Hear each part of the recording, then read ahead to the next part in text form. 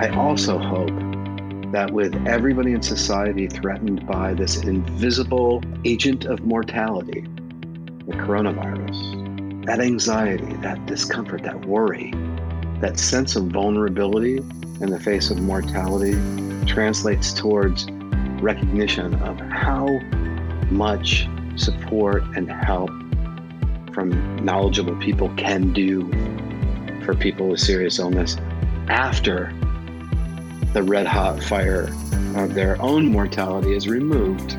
I hope people remember how important it is to really stand with people as they live through really hard times and movement towards death. Welcome to another episode of Advocates in Action, a podcast created by the National Patient Advocate Foundation, a nonprofit that develops initiatives promoting equitable access to affordable quality healthcare through policy action and partnerships. Our primary objective is to prioritize the patient voice in health system delivery reform to achieve person-centered care. We are dedicated to amplifying the powerful stories of individuals and the collective needs of various communities across the country. I'm your host, Ashley Freeman, and today I get the pleasure of chatting with Dr. Michael Fratkin, who's a palliative care provider in rural Northern California. During his off hours, he enjoys dancing to live music with his family, surfing with his kids, and marshmallows are his new favorite comfort food during this COVID season. Thank you so much, Michael, for joining us. Tell us a little bit about your area. Well, thank you so much for having me, first and foremost. This is really a pleasure to speak outward from my little rural home in far Northern California.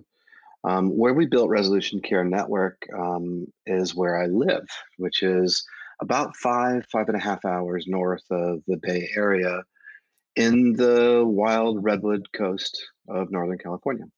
California dreaming. I love it. And so tell us a little bit about what is Resolution Care and what type of services do you all provide? Resolution Care Network is the culmination of three ideas in medicine built on a platform of burnout. So in 2015, I pretty much had it and have been frustrated gathering the resources necessary to build a fully composed palliative care model. And that includes a doctor, a nurse, a social worker, a chaplain, a community health worker, a care coordinator, all working together from a sort of 360-degree view to support people and their families as they face serious illness. I was trying to do that, but I was trying to be all those elements of an interprofessional team. And that didn't work out so well. I mean, I just couldn't possibly meet the needs of people. I couldn't possibly see them other than through the eyes of a well-trained palliative medicine physician. So as I approached 2015, I learned about value-based contracting. I learned about crowdfunding campaigns, and I noticed this object, this cell phone in my pocket, and thought maybe it would be a reasonable tool to connect me to people under our care. And so at the end of 2014, I launched a crowdfunding campaign to fund the initial startup of Resolution Care Network. And I started to build out a model with the help of some health plan partners that allowed us to use a technology enabled, home based, fully composed palliative care program to meet with people in their homes. And so that's what we do. We've done it for about 5.5 years. We currently have a couple of hundred people under care. We've probably touched the lives of nearly 2,000 people and families in rural and now all over the state of California who wouldn't otherwise have any access to thoughtful person-centered care. Yeah, I love that. Thoughtful, person-centered care. I think that thoughtful piece is sometimes missing. I really admire how you took an unfortunate situation. The unfortunate situation is the burnout, of you trying to do the most and be all things to everyone and realize that there's power in having a team to really help you cover all those aspects. So before Resolution Care, you were working independently? Like, did you have your own practice, or what did that look like beforehand? I came to Humboldt County in 1996, and I started as a primary care internal medicine doctor focused on complex conditions, always having a passion for hospice care and end of life care, and sort of a natural inclination to really person centered care. Like, what's the lived experience of people getting sick? So I worked in a community clinic program. I became a hospice medical director. I worked as a hospitalist a bit. I did a little work up in Pelican Bay, the state prison up here in Northern California, always looking for something that might be sustainable, something that might be both medically excellent as well as sustainably meaningful. And I struggled until building Resolution Care to kind of find that. You said you've always had this interest in hospice and palliative care. And what inspired that? Because that is a very interesting niche and feel that, quite honestly, everyone isn't cut out for. So, Yeah. what really inspired, that passion to serve that population? My grandfather was the coolest guy ever. He was about 4 foot 10, maybe 11 inches wet, tall. Um, and when I was a little kid, he was the only one that ever seemed to really be interested in me. Mm, Um, he was the kind of guy who'd get on the floor. He's the kind of guy that would play. He's the kind of guy who played the piano, would make up songs. And he just seemed more interested in me, not as a grandkid, mm, but as a Michael. Like, he wanted to see what was coming through with mm, me. And that made a difference. Um, yeah. he used to come up with my grandmother from New York City um, every month for years and years and years. And they'd come up once a month. They'd stay for 3, 4 days. They'd bring all the cool stuff from New York City, the deli stuff and the pastry stuff and all these particular foods I remember. And then he stopped coming. They stopped coming. And I was a kid. I was maybe 8 years old. And I didn't notice anything until my dad told me about a year later, uh, Papa died. Wow. And all I remember feeling was angry, and I stayed that way until we got to the memorial service. There was everybody was walking around. Oh, he was a great guy. Oh, he loved you so much. Oh, now, isn't it terrible? Isn't that? It was just seemed like I was just like disgusted somehow by what seemed even to an 8-year-old kid like all these platitudes, and that I was just an object to pat on the Mm, head. And I remember walking down the aisle towards the open casket and looked inside, and I had this understanding that actually stuck with me. I was like, "Oh my god, that's not him." And I looked around, and people had been talking about him being lost and gone, and there he was in the box, and I just realized that we are not this. We are not our body. We are not our skin. We are not even all the things that we've done. We're not our resume. We're not our test scores. mm, We're something else that is much more interesting. And that stayed really interesting to me. So that while I was fascinated and drawn to looking at these crazy and unusual, edgy boundaries of life, um, while most people were going the other direction. And by doing that, I kept learning and learning and learning things that people would know if they did the same.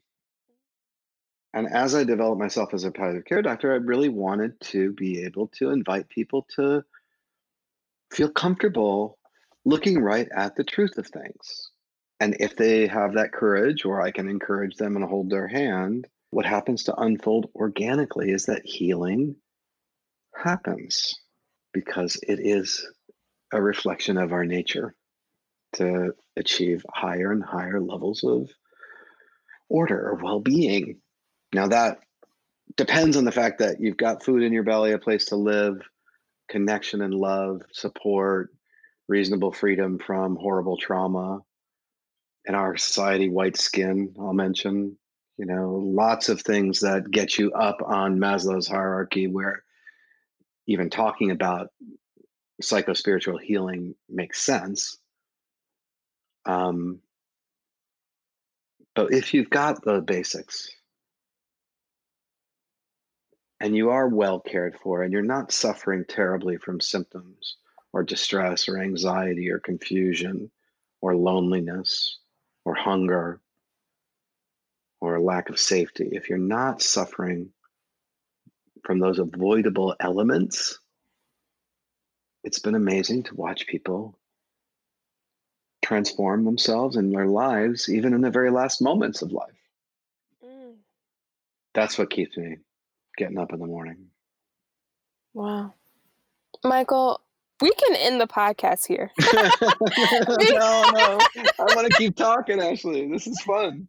Your storytelling capabilities are fascinating. How do you use those skills to break down what palliative care means to your patients? What I say is, listen, my name is Michael Fratkin. I am a father and a husband and a brother and a son. And I'm also what's called a palliative care doctor. Now, you probably don't know what that is, so I'm going to tell you. Palliative care really focuses on three things. Number one, we don't take care of any patients. We only take care of people. And we do that, remarkably enough, with another bunch of people. People with skills and knowledge and experience, people that have degrees, doctors, nurses, social workers, chaplains, community health workers, or community health or care coordinators. We all sort of work around bringing our skill set as well as our personhood to understand what a person needs and wants from the situation that they find themselves in. So number one, people know patients. Number two, we're very good at symptom control. Like all the stuff you feel as a result of being real bad sick, pain, nausea, fatigue, all that kind of stuff. We're not perfect, but we've got a pretty good bag of tricks and we know how to use it. Number two, symptom control. Really important for people as they're navigating their quality of life and trying to wrap their head around what's happening. And then the third thing that we do is we help people and their families to navigate. You mentioned we don't treat patients, we treat people. And we treat them with a team of people, because that quite honestly adds a equalizer to everything. Because in a lot of medical encounters, there can be tons of hierarchy, which adds to other layers of issues that come with communication and, really that trust factor. But when you equalize everyone as people, it really changes the type of care that someone can receive and how they can feel getting that care. For sure. And one of the things that we really take advantage of is that when you work with people in their homes, they don't actually get fooled into thinking they're a patient. By the time they schlep themselves through the whole system and the clipboards and the waiting rooms and the paper gowns and everything else, they sort of take on or identify with being a patient. And doctors do the same thing. They identify with everything that gets them when they walk into that machine. They take their role as a cog in the wheel and identify with doctors and all the sometimes ego and hubris that comes with that, right? But when you're sitting eye to eye in their homes, whether especially when you do it by video conferencing, they click on a link, you click on a link, and poof. It's nice to go visit people in their homes, but when the doctor walks through the front door, the power dynamic is not level. They are worried about, is there something they can smell that I can't? Is my house a mess because I'm too sick to actually keep it the way I thought I would? Will they notice the stains on the carpet? They're all full of all of that, because you've invaded their home. When you walk into the home of a person, you learn a lot about who they are, but it's not necessarily by consent. So when I do my work through video conferencing, everything they show me by my request. Mhm. If I say, you talked about your garden, is it possible for you to show me your Mm. garden? They could say, no, I don't want to get up, or sure, let's go. And then take their gizmo and go out into the garden. I never thought about that level of consent that happens. And I know that you also focus on serving Native American populations. How did that interest or that journey come about? I have a personal relationship to Native American culture and an interest that I've brought with me through my adulthood, and a fascination with sort of the ancient people of the Southwest personally. Just because I lived in Utah and traveled the western, southwestern United States. And so I spent a lot of time in quiet places reflecting on the people that lived on the land before we did.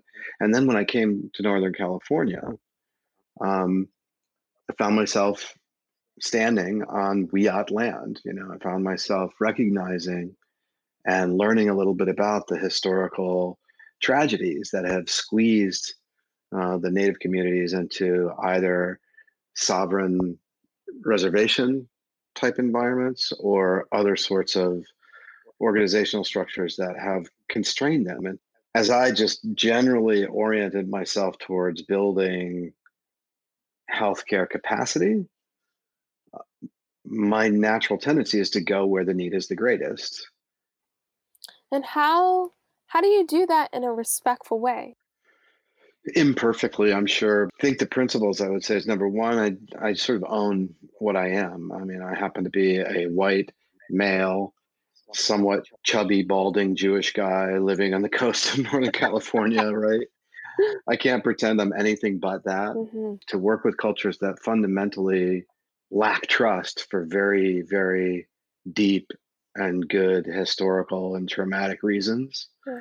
Modern healthcare is missing something.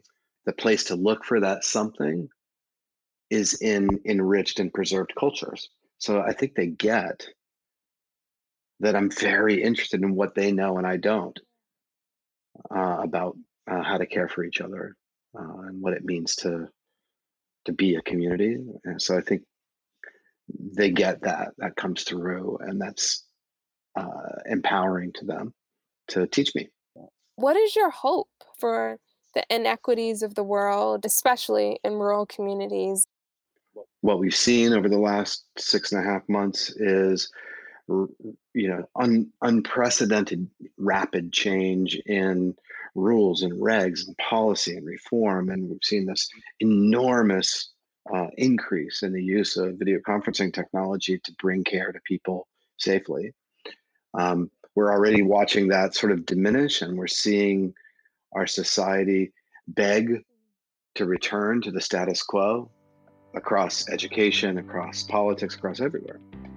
Um, I hope that the muscular forces of the pandemic um, have sustaining and durable effect on the best applications of telehealth technology, so that people can get care brought to them on their own terms in their own space. I hope that what we've realized about how valuable this is during this particular extremely weird social experience is explored by the curious to find out how to use it most effectively forever. I think there will be durable, long-lasting, and important changes in how people think about the power dynamics in healthcare and the location and the mechanism and means by which we reach each other. Well, thank you, Michael, so much. One, for your curiosity as that 8-year-old child, seeing your papa who saw you not only as a child, but as a person who's developing, which is something that a lot of adults don't see when they look at children. I grew up in a household where they said, stay in a child's place. And that was very detrimental. I'm happy that you were able to to use that experience and that curiosity and run towards it. Yeah, you betcha. We can bet that you and I aren't the only ones that had that experience as children. And I hope that the listeners look at their kids a little bit more openly and curiously and invite them to be the small people that they are. I'm Ashley Freeman, and thanks for listening to this episode of Advocates in Action. If you haven't yet, please subscribe, review, and share this podcast. Your support is greatly appreciated. We enjoy connecting with our listeners, so please visit our website at npaf.org/podcast for show notes, resources, and ways to engage with us on social media. Thanks for listening.